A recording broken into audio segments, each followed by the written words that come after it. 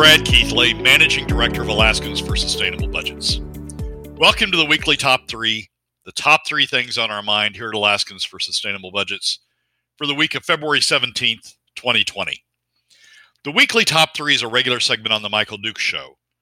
The show broadcasts on Facebook Live and via streaming audio from the show's website, weekdays from 6 to 8 a.m. I join Michael on Tuesdays from 6:20 to 7 a.m. for a discussion between the two of us about our 3 issues. We post the podcast of our discussion following the show on the Alaska for Sustainable Budgets Facebook, YouTube, SoundCloud, and Spotify pages, also on the new Alaskans for Sustainable Budgets website, as well as the project's page on national blog site medium.com. You can find past episodes of the weekly Top 3 also at the same locations.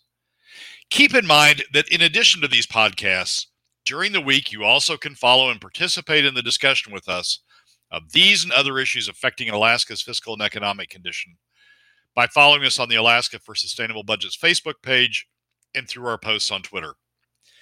This week, our top 3 issues are these. First, what is driving the outlook for the PFD this session and beyond? Second, the University of Alaska still isn't understanding how big the fiscal challenge is ahead. Third, some suggest a carbon tax could actually help, not hurt, Alaska oil. And now, let's join Michael. Let's talk a little bit about whatever doesn't kill you, make you stronger. We're talking about the PFD and this session and the higher spend and all these things, all these signs that you're seeing could mean that we're in for a big shock come this election cycle. Well, Michael, there are 2 articles that if the listeners haven't read them, I think are useful. One is an article that was last week in KTOO, which is the Juneau public radio network, entitled "After Years of Debating Major Proposals to Close Alaska's Budget Gap, the Session Starts Slowly." And basically that article says that there's really been no public debate about the PFD or, as importantly, other revenue options in the session thus far. But at the same time, you're seeing the House Finance subcommittees and the Senate Finance committees that are where people are pushing forward spending increases, particularly on the ferry system. I suspect we're going to see spending increases at the university, or at least not the $25 million or $20 million in additional budget cuts that the governor negotiated with the university last year. And I think you'll see some push forward spending proposals in other areas as well. So you're seeing no discussion of alternative revenue options. And you're seeing a push toward some increases in spending from where the governor's budget, the governor's already high budget, started us.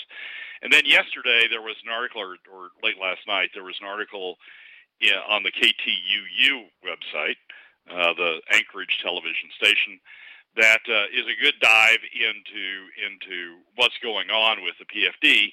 And basically, it quotes Representative House Speaker Edgman and Senator Giesel as saying they're going to take the PFD cuts up in the second half of the session, and that's a very clear signal that I think that the PFD is going to once again be used as the revenue mechanism to fill whatever budget gap, sort of the leftover approach that has been championed in the past by former Senator Birch and Senator von Imhoff, that the PFD is going to be sitting there as the prime revenue candidate for filling the budget gap. So it's a very disappointing session in the sense from those who were looking for sort of an additional effort at cuts over last year.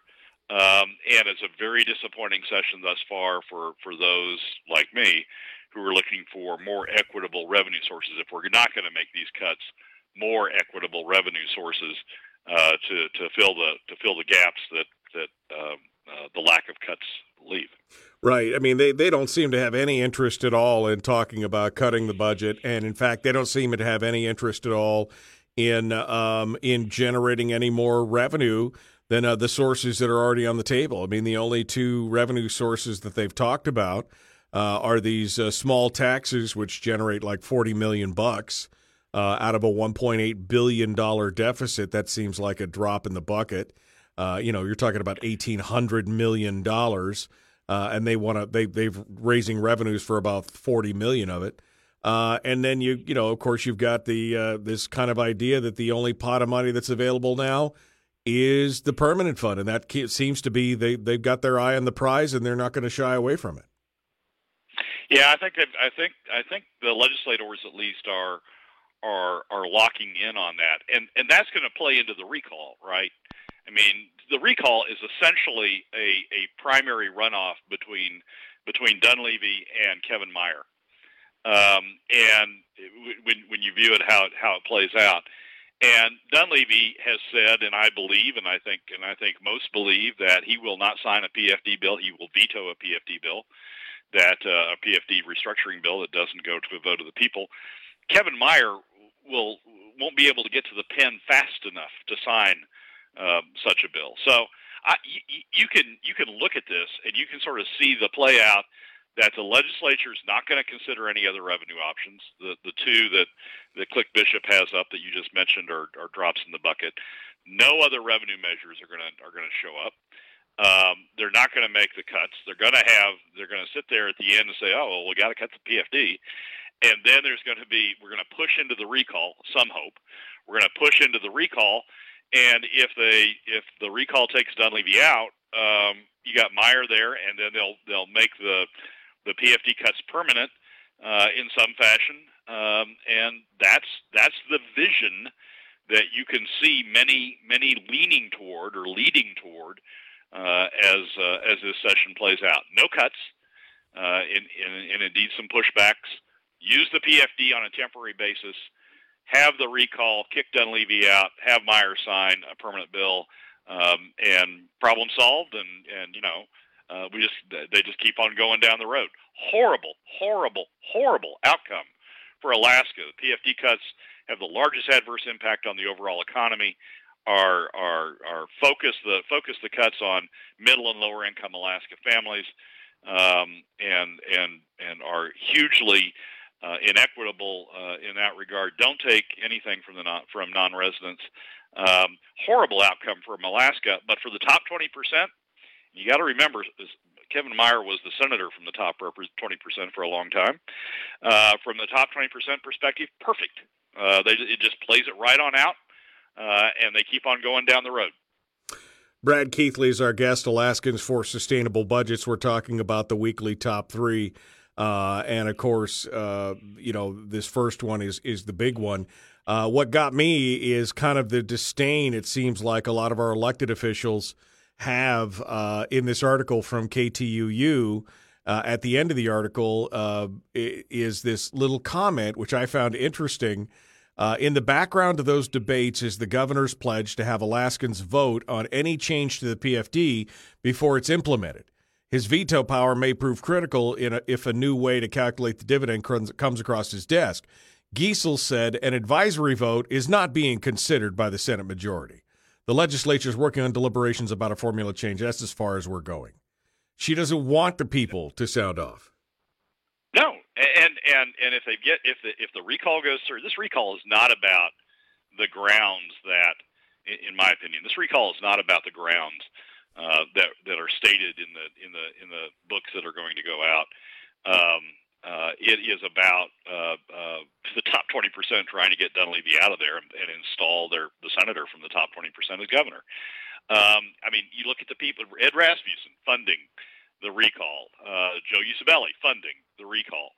You look at the people behind the money behind the recall, and it's the top 20% who are using the cover of, oh my God, we can't cut the university, we can't cut K-3, we can't do this, we can't do that, using the cover of those things.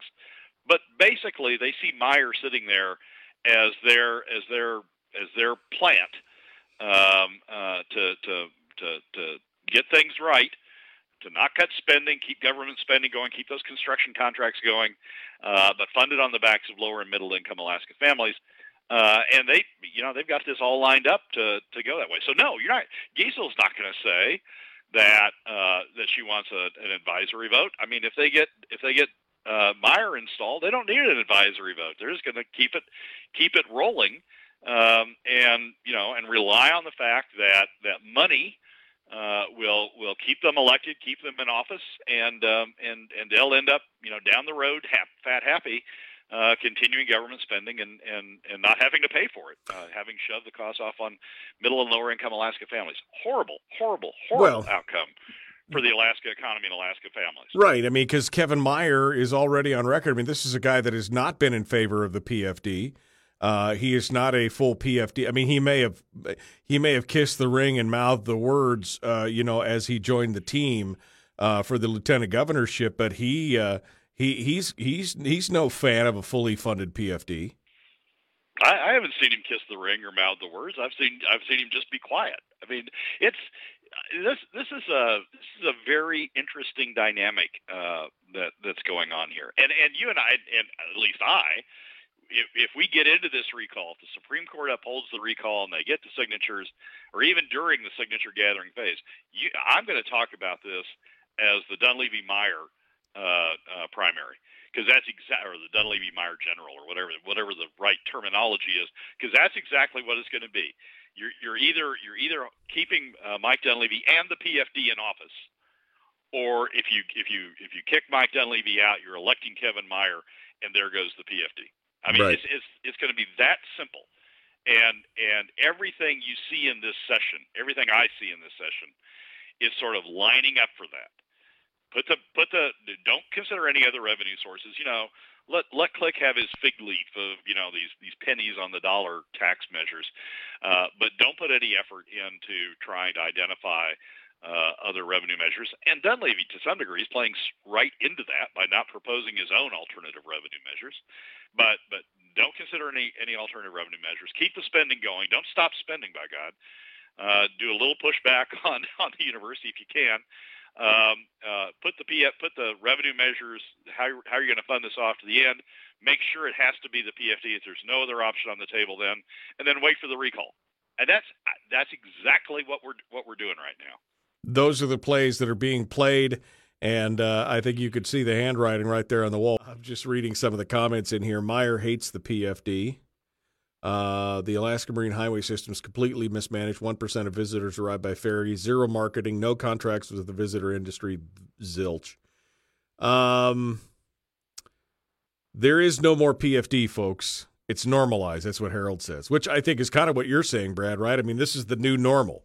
The new normal is they swoop in, they do what they're going to do, they give us the scraps and say, here, aren't you happy? I mean, that's kind of what's going on. Yeah, and I think there's two things standing in the way of that. One is Dunleavy remaining in office. If there's a hope, Dunleavy has to stay there. And then the second is this fall's elections and reversing to some degree what's going on in the legislature, making a hard run at John Coghill and others who are sort of the keys to holding this PFD cut mentality that's in the legislature together, reversing that and eliminating those. And those are the two critical things. The most critical is Dunleavy. I mean, if we elect Kevin Meyer, which we would do by recalling Dunleavy, if we elect Kevin Meyer, game over, because the current. In fact, the legislature may call itself back in. If we elect Meyer in the summer, I could see the legislature potentially calling itself back into session to get this done before the fall election. But that's where we're headed, and those are the key pieces. And it's becoming clear to me, given what the legislature is doing this session, not considering alternative revenue measures. That's exactly that's the hand they're trying to play. Which again is, very disturbing that this is the long game, because again, this takes out all the things that I think that when I watched what the governor did, I could say, okay, maybe he's playing the long game. He wants to get all the way to the end. He doesn't want to put up a whole lot of resistance during the session. He already took all the heat that he did for that last go-around. So maybe he uses his veto pen at the end to make a difference. But if we don't get to the end, then we've got some issues. Do you think this gets done before the final budget's there, or does he still have an opportunity, in your opinion, to be able to veto some of these things ahead of time? Well, I think he has the. I mean, if they do a PFD restructuring during the regular session, I think he's still in office to do that, to veto that. But here's the problem. I mean, Dunleavy came in with I honestly don't know what game Dunleavy's playing, to tell you the truth. He came in with a fairly high budget and with no revenue options. And the combination of those two was essentially to leave it up to the legislature. Well, the legislature said, "Oh, that's fine. Thank you very much. We're just going to do the PFD cuts then. We don't even have to think about revenue measures because you didn't propose any, and we don't even have to think about budget cuts because you didn't propose any of those either." So he sort of fed into this process, in my opinion, and it's setting it up for the legislature to do that. So I don't know, and I don't see Dunleavy at the end of this. I mean, if they do a PFD restructuring, yes, he'll veto that, but I don't see at the end that he vetoes the budget back down to low spending levels, because he came in with a high budget. So he has not set himself up for good messaging, and he's certainly, if the recall is going forward, given the way he's played it thus far, I don't expect a whole lot of huge budget cuts at the end of this. After having come in with a high budget, I don't expect a whole lot of budget cuts coming in at the end of this to bring spending down, because he'll be facing the recall, and he's indicated, it appears that he's indicated he doesn't want to do that. So I'm not a big fan of the way the governor's played this, and I think to some degree it's played into the Giesel top 20% approach on how they want to play the end game. But I do know this: if Kevin Myers elected governor, it's game over. As I say, he will not find the pen fast enough to sign that bill. Brad Keithley, our guest, Alaskans for Sustainable. Why does this feel like a Monday now? I really want to go back to bed now. I mean, this just gets worse and worse. And I think you're right. I hadn't really considered that this is really, more than anything else, this is a runoff between Myers and Dunleavy. That's what this becomes. And yeah, I mean, I think they see that as a. That's what it's always been. Yeah, I think that's the way Ed Rasmussen has always viewed it. That's the way Joe Usabelli has always viewed it. It's a way to rewrite the election. Continuing now with Brad Keithley, Alaskans for Sustainable Budgets. During the break here, I was just saying to Brad that I really hadn't considered this being like a runoff between Dunleavy and Meyer. And Brad said, no, that this is the way that, that a lot of the big recall supporters, I think, have seen this from the very beginning. You want to finish that thought, Brad? Well, I think the big money people, Ed Rasmussen, Joe Usabelli, the big money people that are behind, that are funding this recall effort, have viewed it that way from the beginning. I mean, I think they viewed Dunleavy as sort of unreliable on the issues that they cared about as he dug in on the PFD.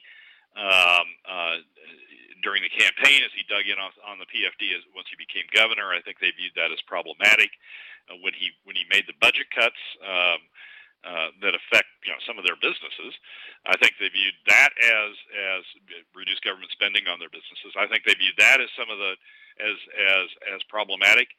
And I think they view Kevin Meyer as a much more malleable, much more supportive governor to their interests. So to me, a lot of this recall effort, it's been driven. I mean, yes, I have friends down in Cordova who have legitimate complaints about the governor's budget cuts and others, but the push behind it, the money push behind it, I've always seen as a top 20% push to put Meyer in office. I should be very careful about how I use this word, because I don't mean it in a militaristic sense. But essentially, what we've got going on here is a coup.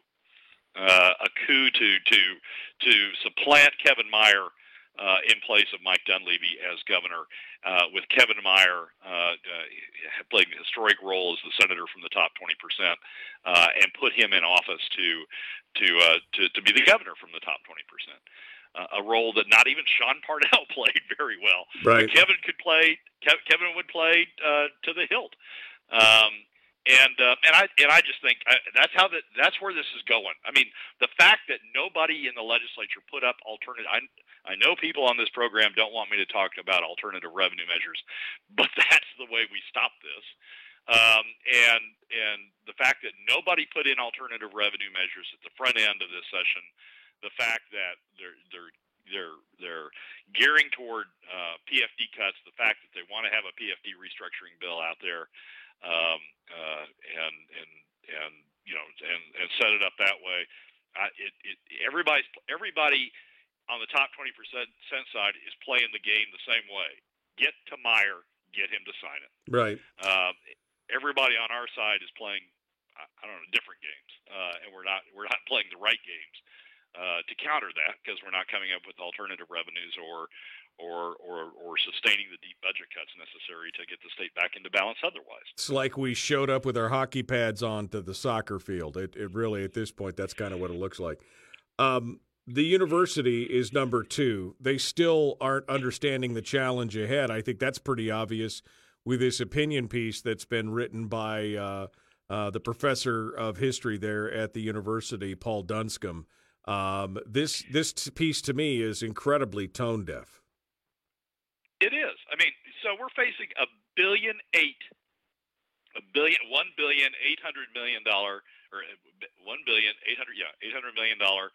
deficit, average annual deficit over the next 10 years, with no funding source in sight other than the PFD, and the PFD doesn't fill that for the full 10 years, and with no funding source in sight.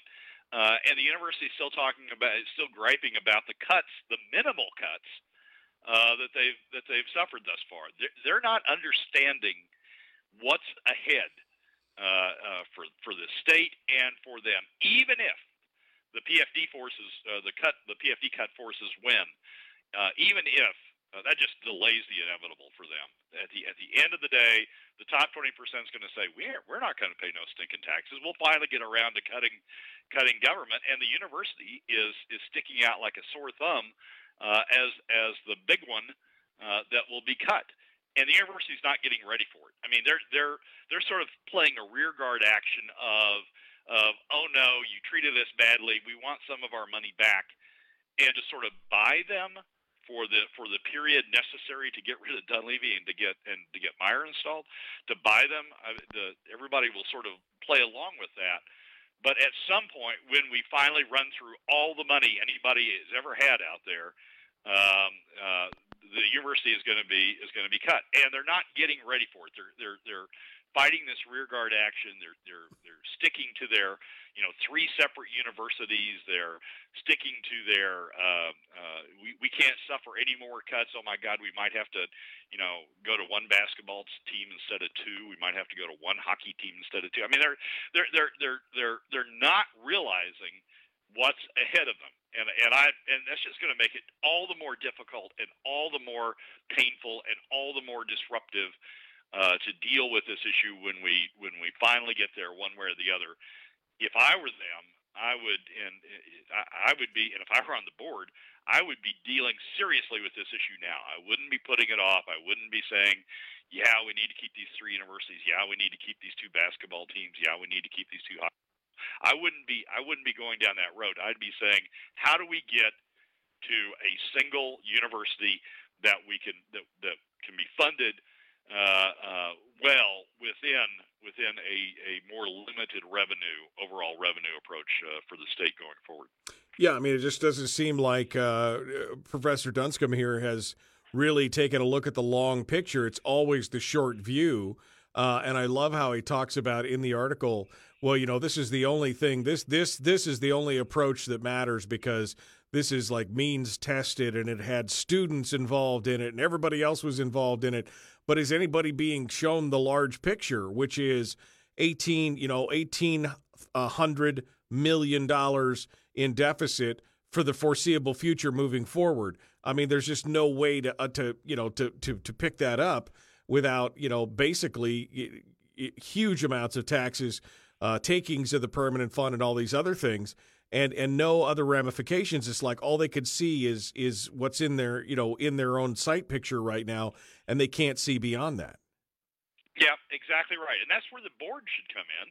And where the president of the university should come in. I think President Johnson tried to get them to going in that direction, but he had a revolt on the board. He had a revolt among the presidents of the individual universities, the three individual universities, and really didn't have the backing that he needed to be able to go down this direction. I mean, it's not just Dunscombe, it's not just Paul. I mean, Kathy Sandine, who's the president of UAA, had an opinion piece this past week in the ADN also that talks about how important UAA is. Separately, UAA is everybody in the university system is thinking, we're the most important thing. We're the thing that drives the state. We're the things that's necessary. So don't cut us. And in fact, don't cut anybody. Just cut the PFD. Just pay for it through taxes on middle and lower income Alaska families. And the thing that has the largest adverse effect on the overall Alaska economy. But they're not seeing. You're right. They're not seeing the big picture. I think Johnson did. But he got overridden by the board, and I think we're just we're the Thelma and Louise vision of where the state's going generally certainly applies to the university. They may have won a short-term engagement to sort of keep themselves alive for a while longer, but the cliff is coming. And if they don't get themselves ready for the cliff, we're just going to go over it and have a disaster. There's a way to get ready for this, to narrow down to one university, to get the cost footprint within something the state can stand on a long-term, ongoing basis. But they're not doing that right now. And articles like this, and Kathy's earlier, just indicates that. They're not dealing with reality. They're dealing with this alternate universe where they get to go on forever. Well, and like you said, I mean, I think Jim Johnson saw this to begin with. He was the one of the few that saw the long-term consequences of what was going to happen. But as you said, he was overruled, and now he is being. I mean, again, this article kind of downplays him and. His hasty, ill-advised proposal, like, he was just not up to the task kind of thing. Whereas I agree with you. I think he was the only guy in the room that was, not drinking the Kool-Aid and saying, hey, look, there are big problems that are coming deep ahead. We've got to do something now. And I mean, there was talk about votes of no confidence and everything else. I mean, he's in a very precarious situation. This is the price we pay, the state pays, for having a weak board. For having a board that was more about relationships and we got to have one from this pot and one from that pot and he's my friend and he used to be in education, as opposed to a strong board that understands what they're doing and is dealing with reality. This is the price Alaska pays for having a weak board of regents. And the governor can control that too. The governor can do replacements to the board of regents. Hasn't done it very well, and really hasn't positioned the university to deal well with the future that they're headed toward. All right, Brad, you want to touch on this number 3, the carbon tax, real quick, and tell folks what we're talking about here? I do. There was an article this past week in the ADN business section by Elwood Bremer, who's with the Alaska Journal of Commerce, and the same article is also in the Alaska Journal of Commerce, so you can find it either place, that talked about a presentation made on carbon taxes. And usually, I know the listeners generally go, "Oh, carbon taxes, boo." That's Keith Lee talking about taxes again.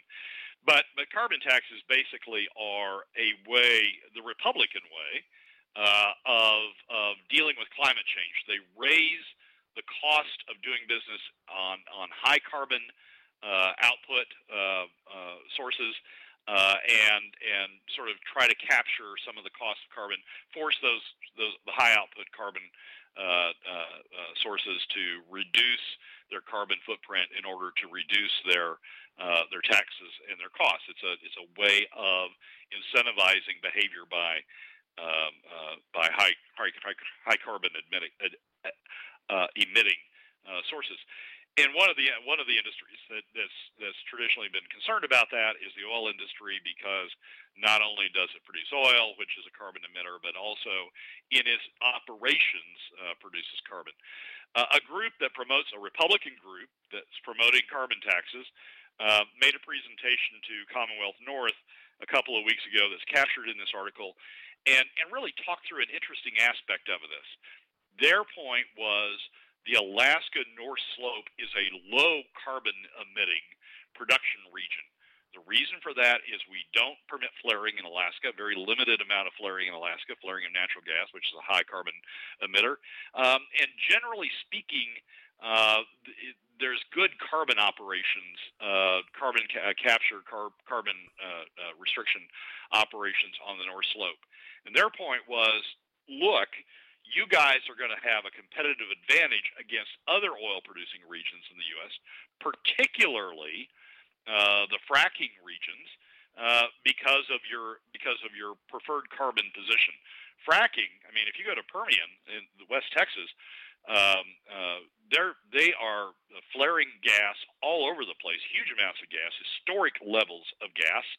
To get rid of it in connection with the production of the oil. There aren't enough pipelines to take it out of there, and the Texas Railroad Commission has permitted flaring. So you've got a lot of carbon emission, and some of that's going on in the Bakken as well, and elsewhere in the fracking regions.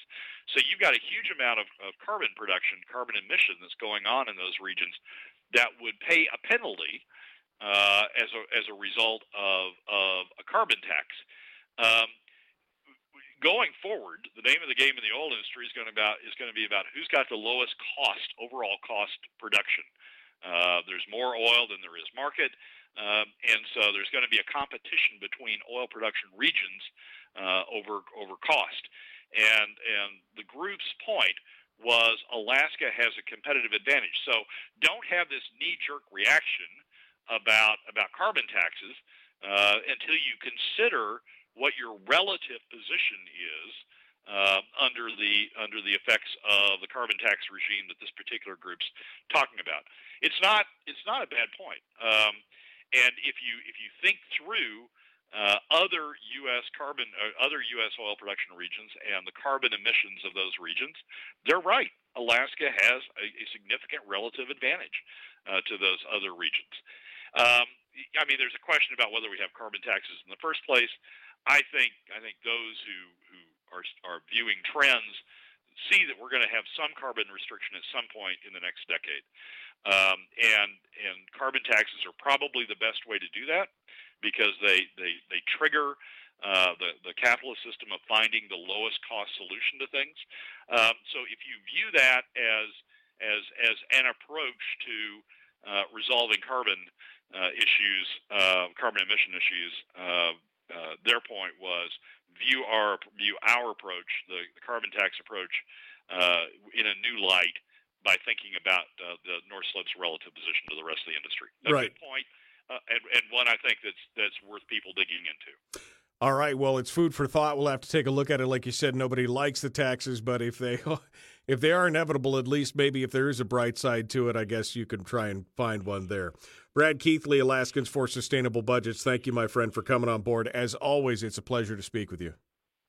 Michael, as always, thanks for having me. Appreciate it. Thanks so much. Well, that's a wrap for another week's edition of the Weekly Top 3 from Alaskans for Sustainable Budgets. Thank you again for joining us. Remember that you can find past episodes on our YouTube, SoundCloud, and Spotify pages, and keep track of us during the week on Facebook and Twitter. This has been Brad Keithley, Managing Director of Alaskans for Sustainable Budgets. We look forward to you joining us again next week on the Weekly Top 3.